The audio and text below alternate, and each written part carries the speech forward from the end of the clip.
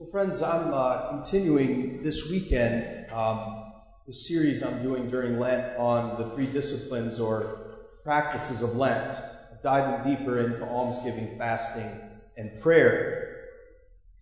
Last week, I think I had kind of an almsgiving overload of information. And so we're going to split fasting up into a couple different Sundays. I want to focus today on the benefits of fasting that are just sort of general human life benefits. I'm going to say today, I think, what could be given by a non-believing psychologist or life coach of some kind. The benefits of fasting that sort of bracket the spiritual and theological considerations of fasting. And again here, I think Jesus was kind of like ahead of his time. He was cutting edge, right? There were advocates for fasting in ancient times, but Jesus puts that before us as something that we need to do as a kind of recipe or formula for our full freedom and flourishing. But it's interesting how fasting has become really trendy lately. Like, how many of you have dabbled in the world of intermittent fasting? Raise your hand if you've dabbled in that world. All right, if you don't know what this is, don't worry about it. I kind of dabble in it myself, not very well. And to call it a trend in dieting would offend intermittent fasting people, but it's this view of fasting for extended periods of time and only eating in certain windows of time. And if you look up websites, it's alleged to have tons of health benefits. And so on. The most common is the 16-8 intermittent fast, where you eat during just an 8-hour window each day, and then you fast for 16 hours overnight and some of the other days and so on. So fasting's kind of like trending now, and I kind of want to say that like we've been doing this for a long time.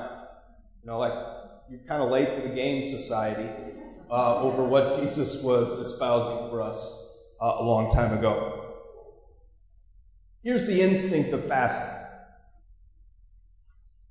Too much of a good thing can actually be a bad thing. Too much of a good thing can actually be a bad thing. That's the instinct of fasting. I think that quote is from Mark Twain. There's a second part to the quote. He says, "Too much of a good thing can be a bad thing, but too much whiskey is never a bad thing." We're going to focus on the first part of it today. Maybe next time we'll do the second part. But that's the instinct of fasting. Too much of a good thing can actually be a bad thing. Notice a couple of things about that. We're saying too much of a good thing. Right? The Christian sense is not that we deny ourselves because created things are bad. Not because we're trying to extinguish human nature and human desire. Not because of any of that. We're foregoing or restraining ourselves from the possession or acquisition of certain goods, the enjoyment of certain goods, precisely because they're good, but they have a proper context. They have a proper timing for their expression. And that if we get totally consumed in a good thing, it can actually lead to bad things. So I want to talk about a few things that I think fasting protects and preserves within us, cultivating the spirit of fasting. And when I mean fasting here, and this will be clear from the next few remarks, I don't mean just food or even predominantly food. It's fasting from any created thing that has the potential to develop within us an excessive attachment. Any created thing that has the potential to develop within us an excessive attachment. So what does fasting do for us? Number one, fasting allows us to appreciate what we actually have. Fasting allows us to appreciate what we actually have. I want to get at this by looking at the process of spoiling. We talk about spoiling a child, right, which I will certainly be doing to my new nephew, even though in a few minutes I'm going to say why we shouldn't be spoiling the child. But that's what parents are for not spoiling children. Aunts and uncles and grandparents are for spoiling, right? Think about what happens when we spoil someone. When we spoil someone, we oversaturate them with too many objects too quickly. So let's use a toy for a child. When we spoil a child, we oversaturate the child with too many objects of stimulation too quickly. And what happens then? The child is never able to exhaust the different aspects of the toys that they already have. Right? They never actually explore and exhaust all the different possibilities of enjoyment with what they actually have. You start training them to just look for the next thing. You start to form them in just waiting for the next toy. In fact, we actually train someone in boredom when we spoil them. Because what we teach them is, right, this is just sort of your thing to wait for the next thing. So we never actually enjoy what's in front of us. We never actually appreciate what's in front of us because we've been trained in constantly being on the lookout for the next toy. And so when we fast, what we're saying, right, is I'm going to fight the urge, the need to have the next best thing. Right? Having nice things is not a bad thing. But I'm going to fight the need to have it. The need that I'm always looking forward to the next thing that can saturate my desires.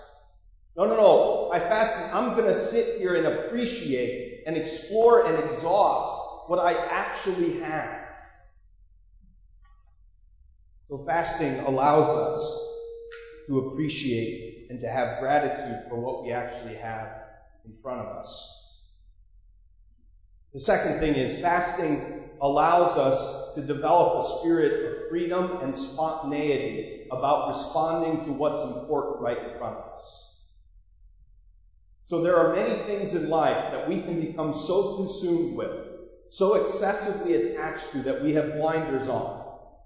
And we can miss often what's important and valuable right in front of our eyes. There are many things that could do that, but I think personally the biggest culprit of that today is technology and social media. Right? We've all been to a gathering where you could be enjoying each other's company, but in fact everybody is looking down at their phones.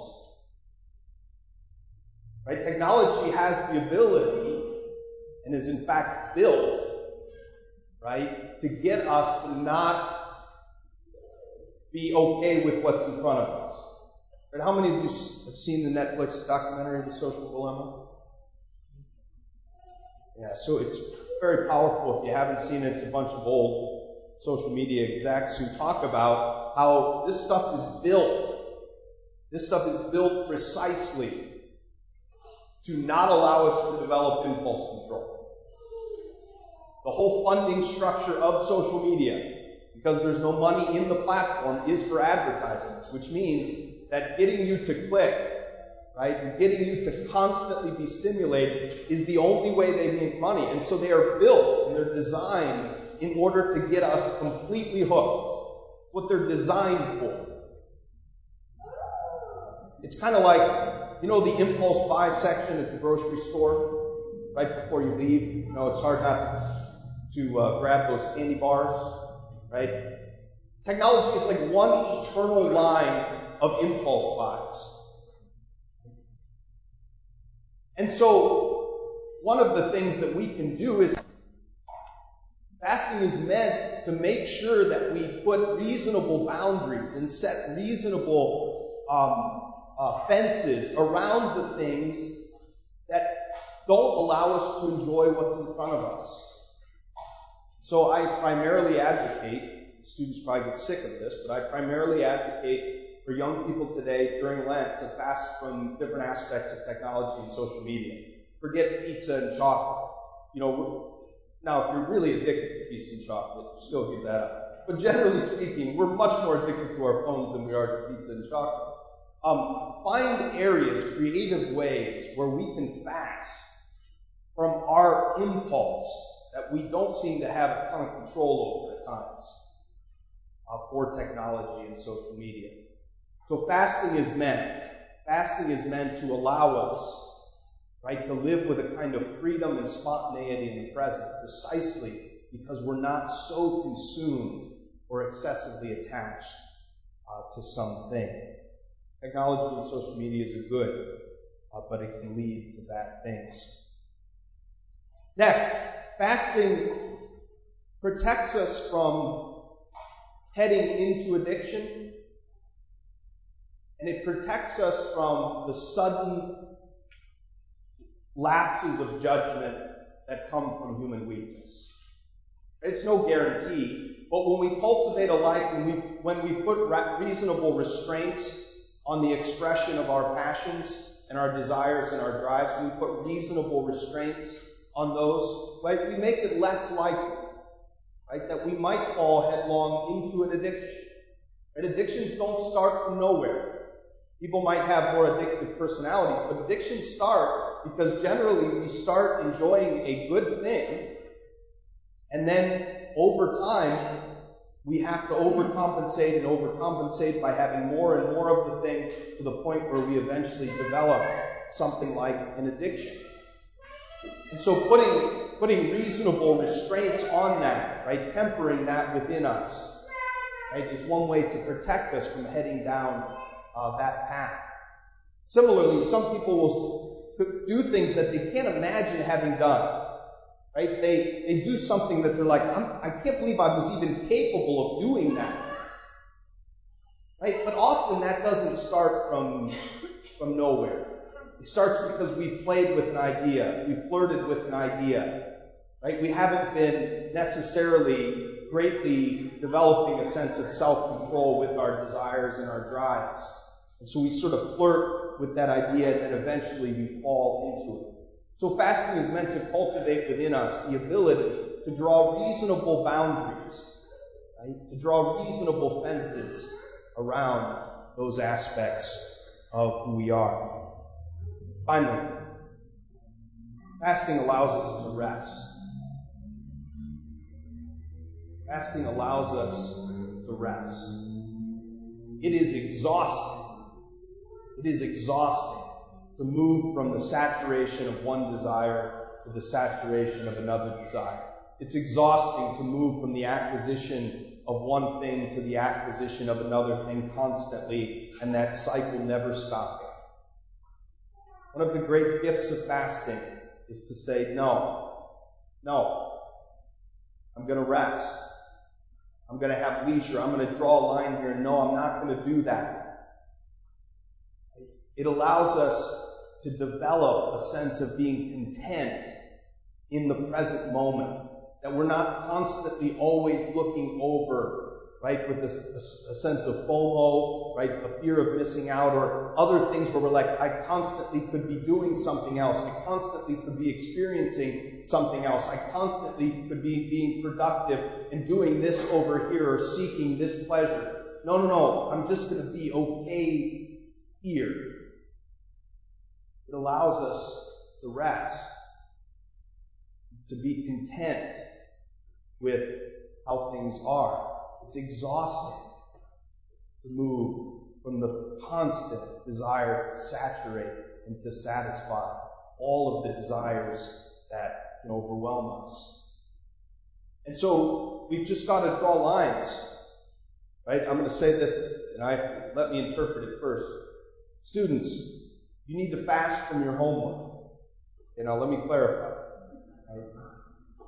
I mean this specifically for someone who's a total perfectionist, right? Who can't stop. We need to draw reasonable boundaries on that. So you know what? I'm going to study for 3 hours. That's what I think this needs, and then I'm done. Right? I'm letting go of this. I'm going to rest. Right? Now, if you don't do any homework, right, it's the opposite.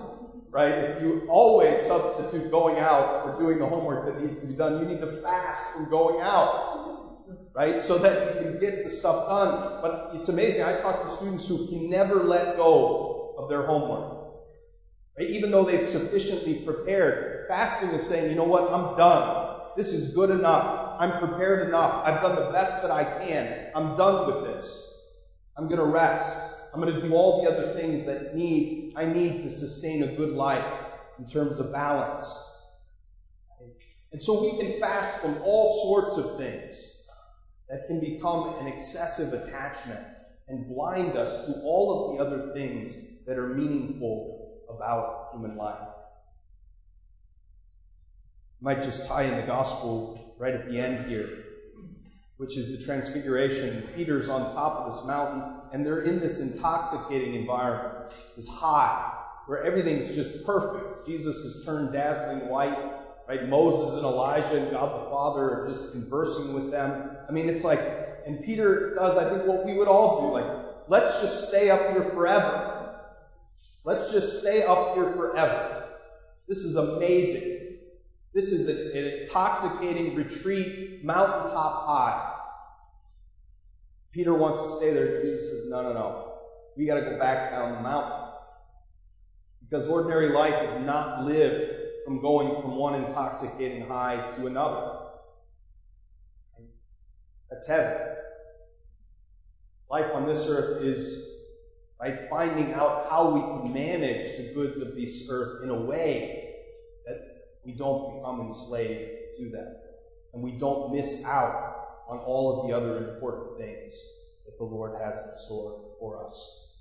So friends, fasting is an ancient tradition, something that I think we can really cultivate today to help us grow an appreciation for what we currently have, to help to develop within us a spirit of freedom and spontaneity about the present moment, to protect us from spiraling into a spirit of addiction. And also just to give us time to cut things off and to develop a spirit of leisure and rest. It's an incredible gift that Jesus lays out for us in the gift of fasting. That in saying no to something, we're actually saying yes to something much greater. That too much of a good thing can, in fact, be a bad thing. So let's cultivate a spirit of fasting in our own lives this Lenten season.